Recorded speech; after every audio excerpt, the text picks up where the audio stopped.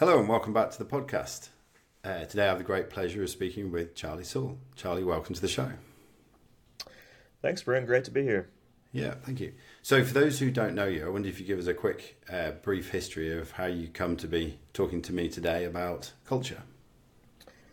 Yeah, so I've been studying, researching cultural measurement for the past 10 years or so at MIT, and this has led to a big culture study we did called the Culture 500, which is a study of more than 1.3 million employees from 500 or so of the largest employers in America. And off of the back of that, my co-founder and I have written a bunch of articles about things like toxic culture, walking the talk on culture, what are the most important elements of a culture to get right, and a few other things.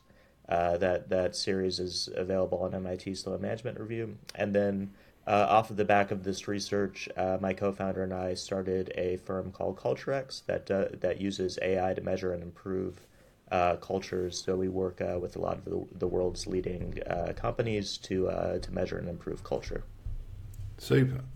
Um, one of the, if we could start with a very sort of simple question, but it's one that seems to elude a lot of people. When we talk about culture, how do you describe culture?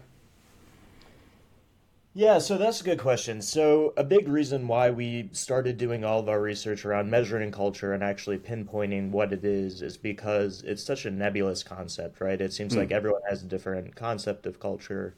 And Yeah, when you're reading literature about this, you sometimes just have to work with whatever the working definition is. And sometimes those are very good definitions. So, for instance, in the case of Alex Edmond's work on measuring the financial impact of culture, he defines culture as a strong employee experience, as being included on one of these best employer lists. I believe it was Fortune.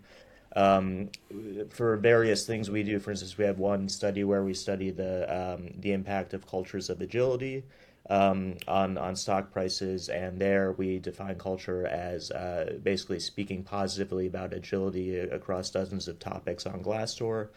Um, but the overall definition we adopt at CultureX is Chapman and O'Reilly's definition, which holds that culture is a set of strongly held norms and values across the company.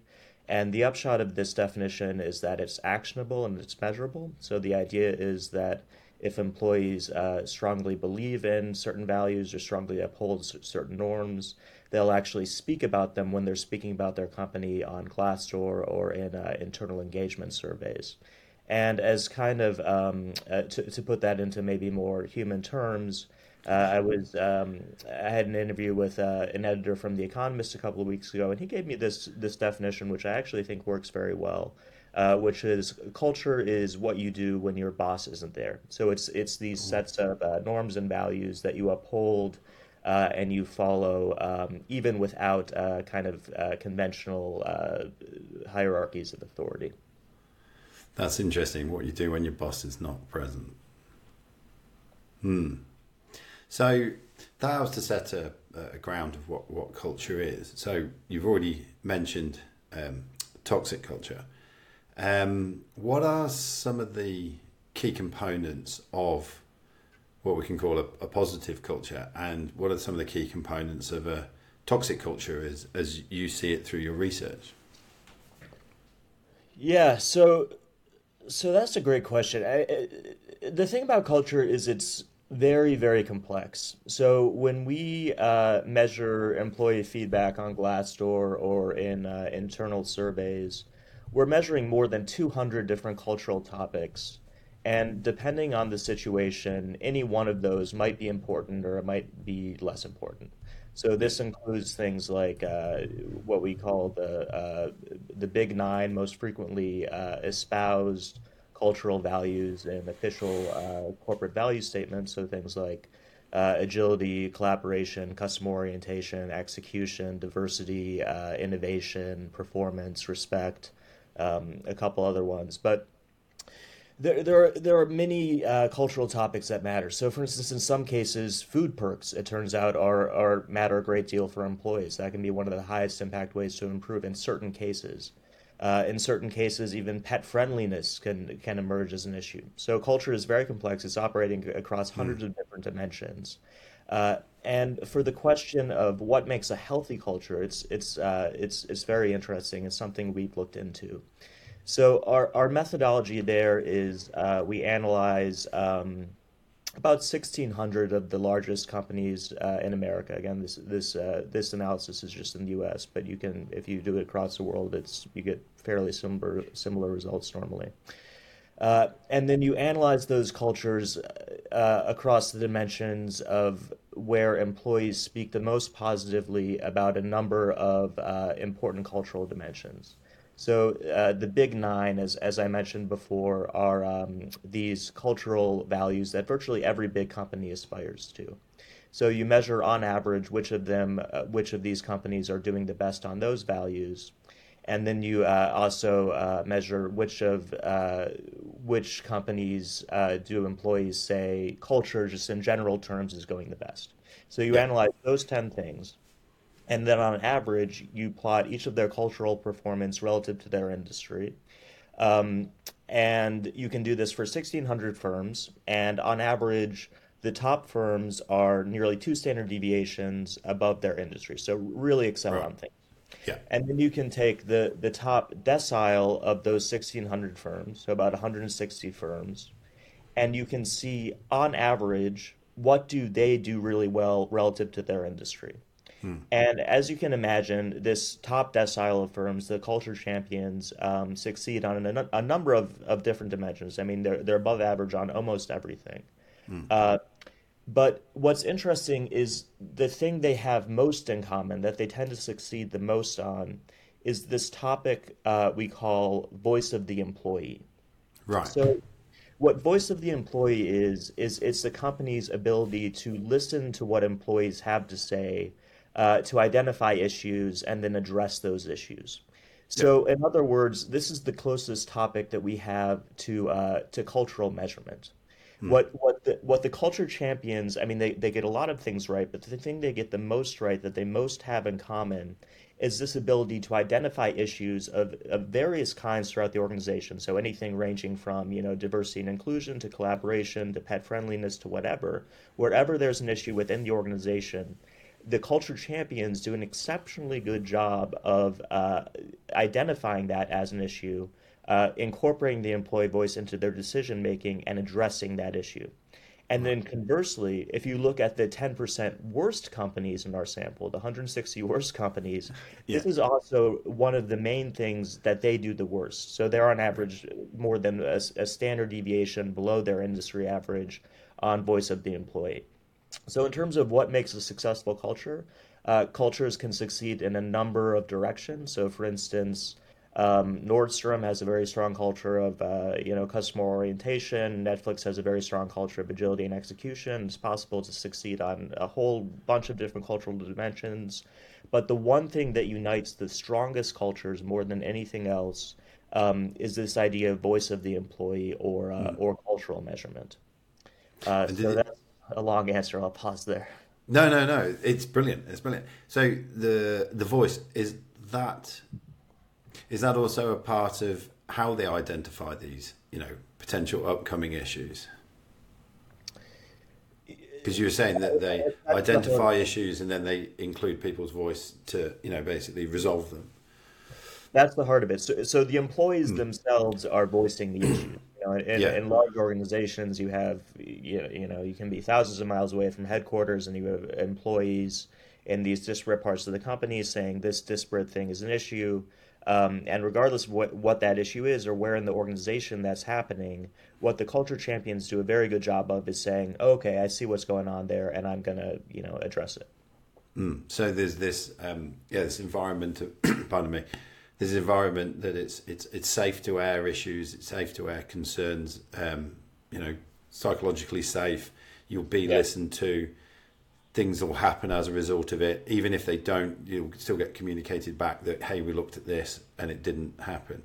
And I suppose conversely, if you've got an environment where it's not even safe to talk, let alone, if it's not even safe to talk, it's not, you put up your suggestions and it's you get this reaction that's quite defensive, then I think many of us have been in a situation where all of a sudden after a while, when a manager doesn't listen to you, he or she just gets surrounded by silence.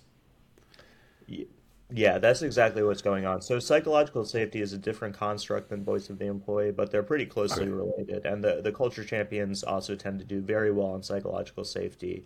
And the 10% worst cultures, this is one of the things they do the worst. So psychological safety is crucial and very closely related to voice of the employee. And what I really like about what you're saying and that your research is that you've actually been able to link this to the performance of an organisation. Because one of the bits that I get from some of the business leaders that I speak to is that they see culture almost as a separate thing to operations and so on, yet they're all intermeshed and interwoven. I mean, you've used the word, this is very complex.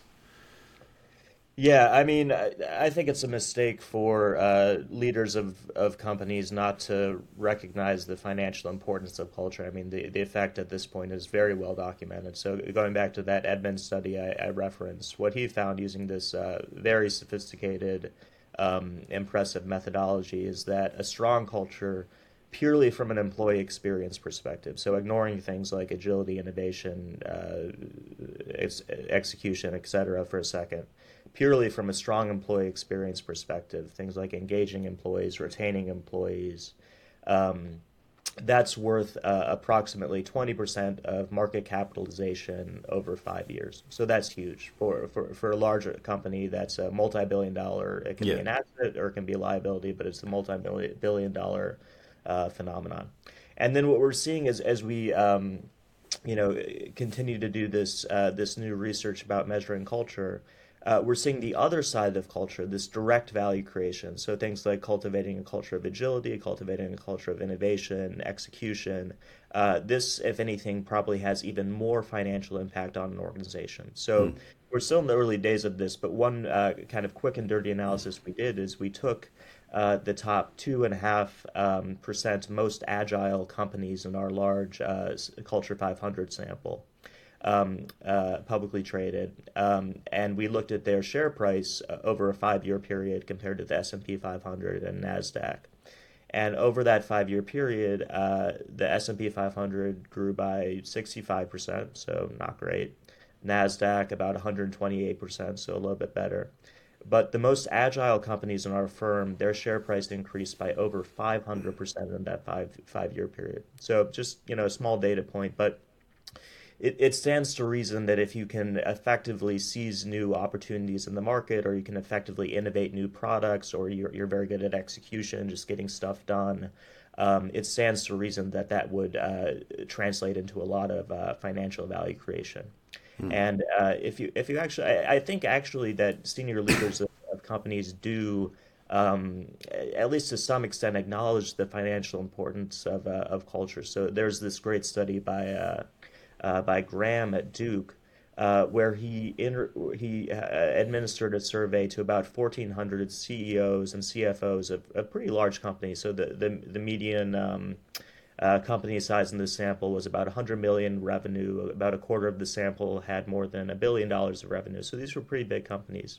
Yeah, yeah. And the CEO and the CFO, not the CHRO.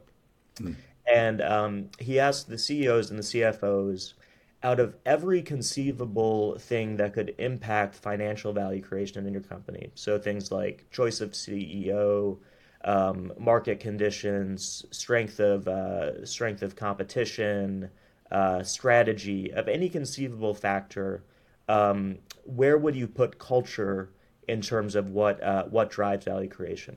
And more than half of the sample said that culture was a top three driver of financial value creation. So I think there is recognition among senior leaders of companies that culture does translate into value creation. But I think where that breaks down and why a lot of leaders of companies are kind of skeptical of actually acting on this and improving their culture is because culture is up until now such a kind of this nebulous, amorphous construct, and you don't really know what it is or how to measure it.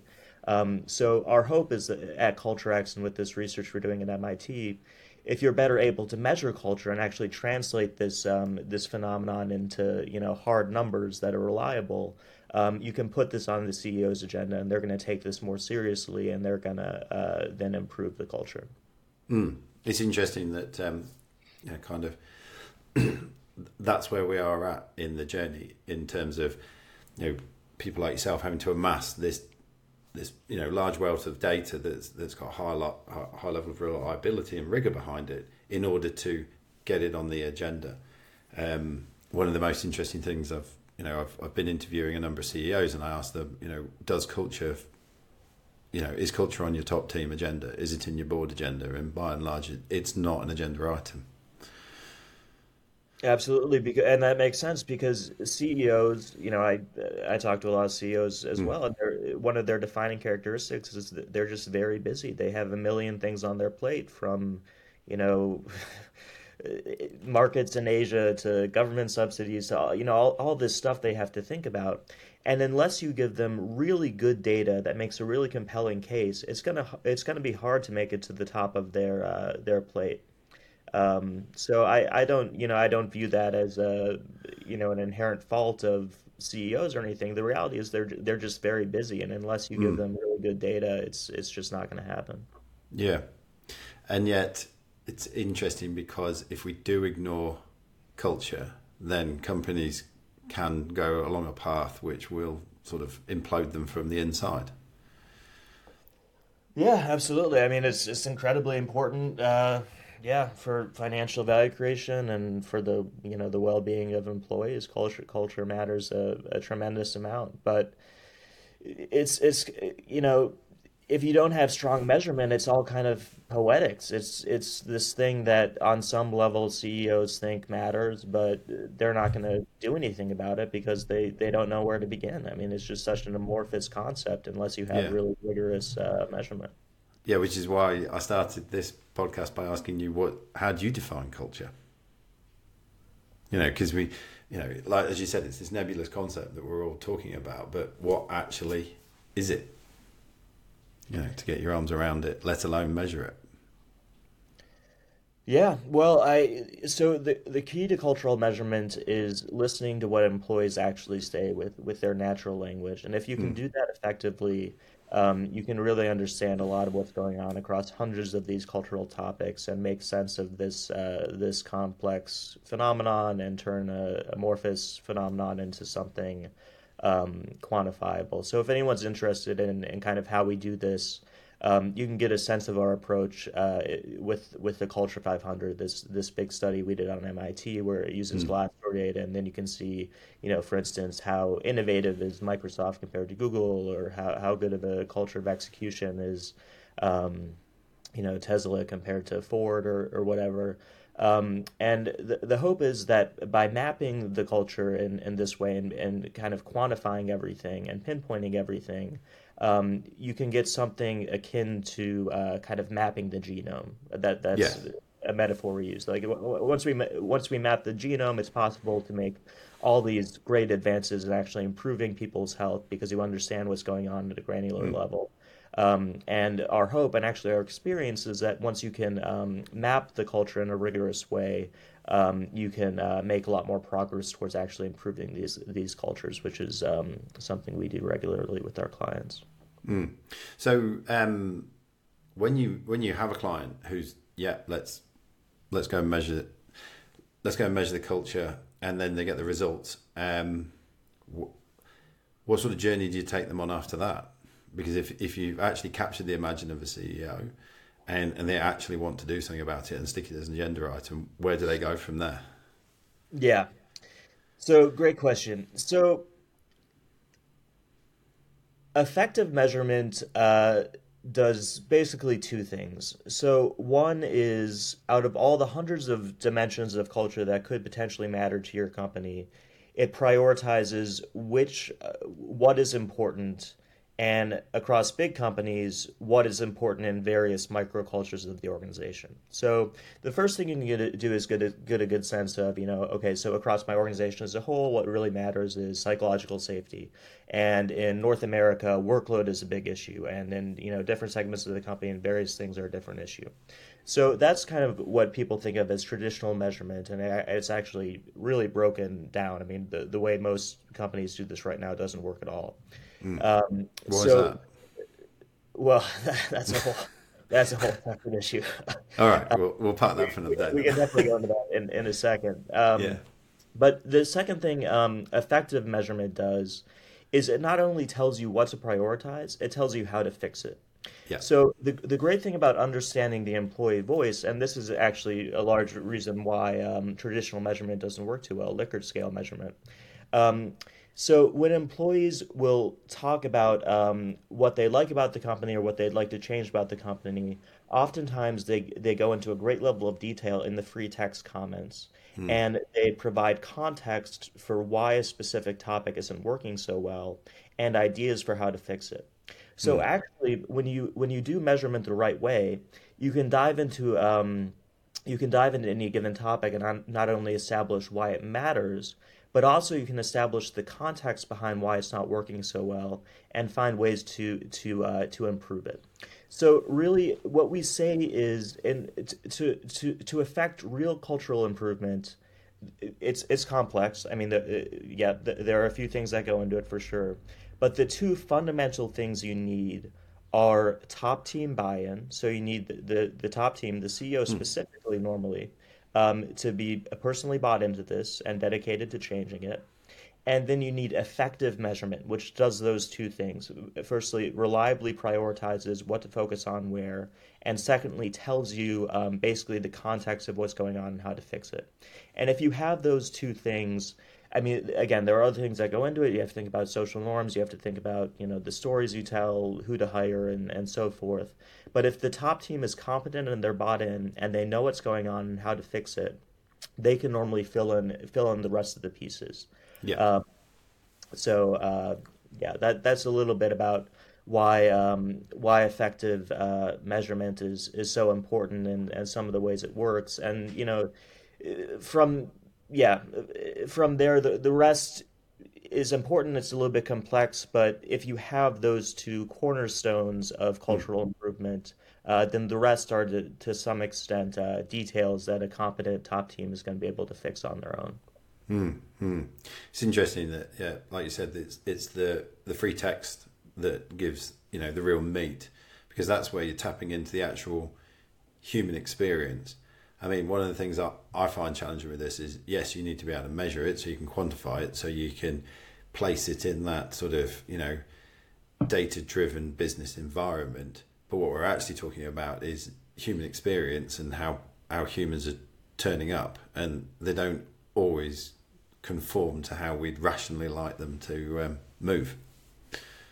Yeah, employees are not always rational. That's for No, sure. well, we are emotional beings. And Absolutely. I suppose that's what you're tapping into when you get into into the free text and the Glassdoor reviews, which 1 to 5 doesn't really capture that, does it? Well, so 1 to 5 has a whole. It's just. All Go right, so on, let's get into this a little bit. go on. This is what I've dedicated my life to getting rid of these 1 to 5 point scale surveys, and they don't work for a variety of reasons. So, just for context, in this Graham study that I was talking about earlier, that surveyed 1,400 CEOs and CFOs, another one of the main findings was that the vast majority of cultures are not where they need to be. So, Mm. when asked, is your culture where it needs to be? 84% of these CEOs and CFOs said no, it's not. No. And there's other evidence for that. So if you just look across Glassdoor, there's one of the questions on Glassdoor is rate your culture on a scale of 1 to 5. And across the world, the average rating for culture is 3.5. So that's, if you ask me, that's crap. If you saw a restaurant that has a 3.5 rating, I'm not going in that restaurant. No, you wouldn't, So would you? And an Uber driver wouldn't pick you up if you had a Yeah, an phone. Uber driver would. No one wants a 3.5 rating. No. So, so one thing that I think is pretty clear is that most cultures around the world even are not what their need are not where they need to be. There's room for a lot of improvement, and I think a big reason for that, and it's not that there's no so cultural measurement is vital for cultural improvement, cultural management. It's not that most organizations aren't measuring their culture. Most large organizations today do measure their culture. The problem is that form of cultural measurement does not work. It can measure engagement, but it can't measure culture. And when you look at how most organizations measure these, try to measure their cultures, it's with a very long survey with a lot of 1 to 5 point scale questions. So the example and I'm sorry to drag your audience kind of into No, the no, weeds no, no. of This is measurement, but this is really important because I'm finding a lot of organisations will use and yeah, have got quite used to using these huge surveys. 120 yeah, questions, yeah, 160 questions, and we're asking all these questions to try and dial things down onto this little scale that makes things kind of neat and put them doesn't on a work. spider diagram and all of this. And you're right, it's shit. It Doesn't doesn't work at all. work. It doesn't do the job. Pardon the Employees hate language. it, and more importantly than employees hating it, it just doesn't effectively measure culture. So, an Yeah, example I like to use with this is, say you get home and you're talking to your wife, and your wife asks you, "How's your day going?" on a scale of 1 to 5, and you yeah, say, "It's going to 4," and then she asks you a question. How did you sleep last night? Scale of 1 to 5. You say 4. How was your morning coffee? Scale of 1 to 5. 4. How was your reading of the newspaper? Was the news interesting? Scale of 1 to 5. yeah, So she asks you all these questions, and her idea is that by asking 50 questions or 100 questions about all the various potential aspects of your day, she's going to understand what's going on in your day. But there are a few fundamental problems with that approach, and understanding these fundamental problems with this approach is kind of understanding the key to effective cultural measurement. yeah, So the first of these problems is that when faced with 50 questions or 100 questions, I've seen as many as 150 questions actually. Yeah, when faced with this many questions, virtually every employee is going to go on a high level of autopilot. yeah, So that means they're just answering, regardless of what the question is. They're really not even paying attention to yeah, it. They're saying, whatever, four, four, four, four. yeah, And this is actually a huge problem. So, for instance, in a typical survey we looked at, it was a big survey, 100,000 employees. 15,000 of those employees just went through and did the exact same answer for each of, I think it was 54 questions. Same, exact same, just not paying attention at all. yeah, So that's bad. But what's even worse is that the vast majority almost, 72% of them went on high autopilot, which I would define as answering at least 90% of all the questions with the same two answers. yeah, So most of your employees on these surveys, if you ask too many questions, or even if you ask even a couple dozen questions, you get pretty high autopilot. Most of the employees are really just not even paying attention to these questions. So if you get, garbage in, garbage out, it's very difficult to get insight if the employees aren't even paying attention to the questions. So that's one problem. It's a really big problem, autopilot. The second problem is that, okay, so now you're asking all these questions, and say, for the sake of argument, employees are actually paying attention to them and they're giving mindful results. They're saying, this is 5, this is 1, this is 3. You still don't know what's important to the employees. So you're asking a lot of questions and you're getting their response, but you don't know which of these questions actually matters the most to them. So it's very important if you're trying to do things like establish how to engage employees or how to retain employees. If you're trying to establish that, you need to know what actually matters to these employees. And the way companies traditionally do this, they get a lot of answers, but they don't know which of those answers actually matter to which employees. And the third fundamental problem with this traditional approach that we're trying to replace is that, okay, so say you have a question and the employee gives it a 2. That's all the information you have. You don't know how to fix that question. You don't know how to improve it. You just have this one digit, which is 2, and you don't have any context. You don't have any ideas for how to improve. These results, even if employees are paying attention and you know what matters to them, which you don't, these results aren't particularly actionable. So that's the wrong way to measure culture. It's the way that most people do it. And it stands to reason that most cultures aren't where they need to be if most companies are measuring culture like this. And the right way to do it is very simple, but it wasn't possible until quite recently because it required the development of text analysis AI. And the right way to do this is to simply ask employees, what do you like about working here? What don't you like about working here? And when you ask an employee, for instance, I guess say, ask them, what don't you like about working here? And they say, I don't like my boss. What I really want is strategic work. I don't want busy work. My boss keeps giving me busy work. Um, Okay, so from that simple text, which took about 5 seconds to write, now you know what matters to the employee, you know how they feel about it, and you also have some context and ideas for actually how to improve. So even though it takes these surveys are much more efficient. These surveys only take a couple of minutes, Mm. but you learn much more actionable insight about what matters to them. Um, and it turns out when you apply this technique to actual real companies, you can see really dramatic cultural improvements in very short amounts of time. For instance, Well, I we have, guess. yeah. Sorry, Charlie. I guess it plays back to what you were saying is one of the the biggest parts of a positive, productive culture, which is you're actually listening to an employee and and then acting on what you hear. Exactly. It's as simple as that. I mean, going back to what makes successful cultures successful, what makes unsuccessful cultures unsuccessful, it's the employee voice. It's their voice, their natural language, responding to how they actually feel. Um, and if you don't ask questions this way, if you don't understand their actual language, it's very difficult to communicate with them, to understand their needs, and then to address their needs. So that's in a nutshell, that's kind of the heart of everything. That's the heart of cultural measurement, the heart of how to improve cultures. That's where pretty much all of our research takes us. So it's very much tapping into this more subjective experience than objectifying it. Well, I'm not sure about subjective. I mean, it's taking in a big company hundreds of thousands of subjective voices and trying to find the objective reality Yeah. about where your culture is. But it's certainly taking into account people's opinions, just kind of in a more accurate, meaningful way. That's super fascinating. Um, one of the sort of questions I like to ask all my guests towards the end of these conversations is, what's one of the things about culture that we're not talking about that we really should be?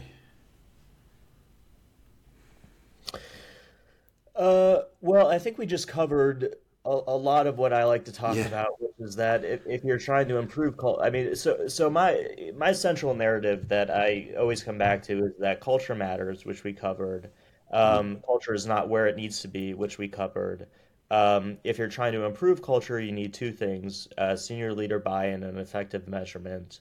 Uh, Most companies do not measure culture the right way. The right way to measure culture is through this kind of natural listening, natural language approach.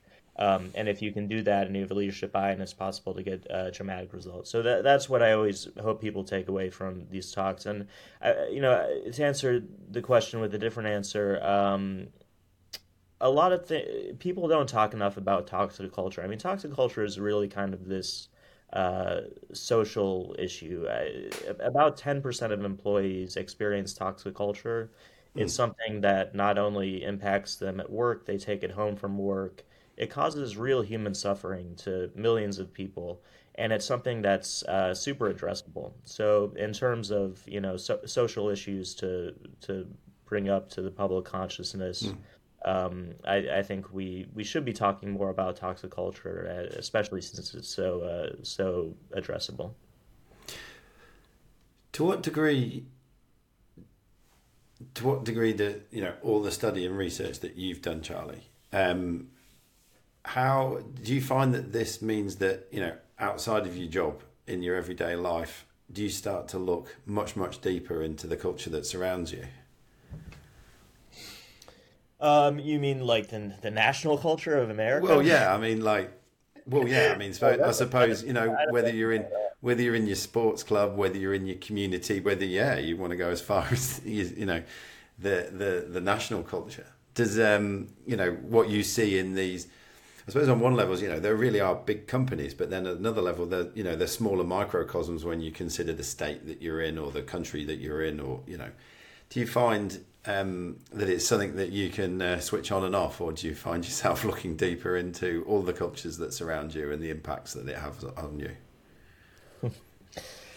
Well, I think just on a day-to-day basis, experiencing corporate culture, it's kind of self-evident, and I don't think you need to be a cultural researcher to kind of pick up on it. For Mm, instance, in America, there's this fast food chain called In-N-Out Burger, mm. and have you ever been to? It's in California. Have you ever been No. to? Okay, if you ever get to California, it's worth checking out.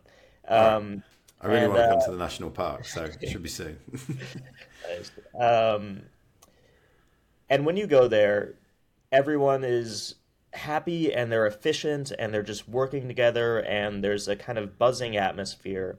And sure enough, when you look at Glassdoor, they have one of the best cultures of any fast food chain in America. It's a really remarkable culture. Or when you Yeah. go to a grocery store, so there's this grocery store in Texas, HEB, Mm. one of the best cultures in America. When you go to that grocery store, you can see employees are just, they're engaged, they're working together. There's something kind of intangible in the atmosphere, Yeah. where you can sense that kind of things are working and they're working effectively. Versus if you go to another grocery store, I live next door to God, what's it called? Star Market, which is one of the Mm. worst grocery stores in America. It's a terrible culture, and there the employees are, they're miserable. They don't like, look up when you Yeah. are checking out and No everything. help. So I mean, yeah, I don't think you need to be a cultural researcher to pick up on the effects of a strong or weak culture. But what is interesting to me is that how often what I observe with my eyes corresponds to what I find on Glassdoor. It's interesting how you can. Uh, there's this kind of intangible effect that you feel in the room, but Yeah. then you get in front of your computer and you crunch the data and it shows you the same effect. So that's kind of what motivates me. It's this measurement question of taking something that's intangible but important, and putting kind of these strong numbers on it and making it more measurable. Because one of the things when I end up talking to people about culture, one of the things I try to get across is that, I can give you some fancy definitions, we can have some deep and complex conversations, but ultimately, deep down, you know all this stuff. You feel it, you sense it, and you already know this stuff. And on one level, I can provide data, or I can point to, articles like you've suggested, but deep down, we already know this stuff. Hmm. And Yeah. the chances are you're going to go to the In-N-Out Burger. You're going to go to that grocery store because why would you want to put yourself in a shitty situation? Even if it's just buying a burger or grabbing some groceries. Exactly. I mean that's the thing about culture. It really matters. It's all around you. It's this huge kind of amorphous force that's all around you. It's actually so we were on Brene Brown's podcast Mm, a couple of months ago, and she studies emotion, and we were actually able to connect on that. I think of culture kind of the same as I think of emotion. So emotion is like always with you. It really matters. No one can deny that. It has this powerful impact on everything, but it's kind of difficult to put your finger on. And unless you have strong emotional intelligence and you're able to kind of say, oh, this emotion is nostalgia or whatever, it can be difficult to manage it. So yeah. for me, culture is kind of similar to emotion. You know it when you see it. It's kind of all around you. It's this, but it's this amorphous thing that unless you and again for me it always comes back to measurement. Unless you can measure it, it's difficult to manage. So that's where that's why I do what I do. Super, super. Charlie, thank you so much for your time. Of course, thanks, Bryn. It was a pleasure.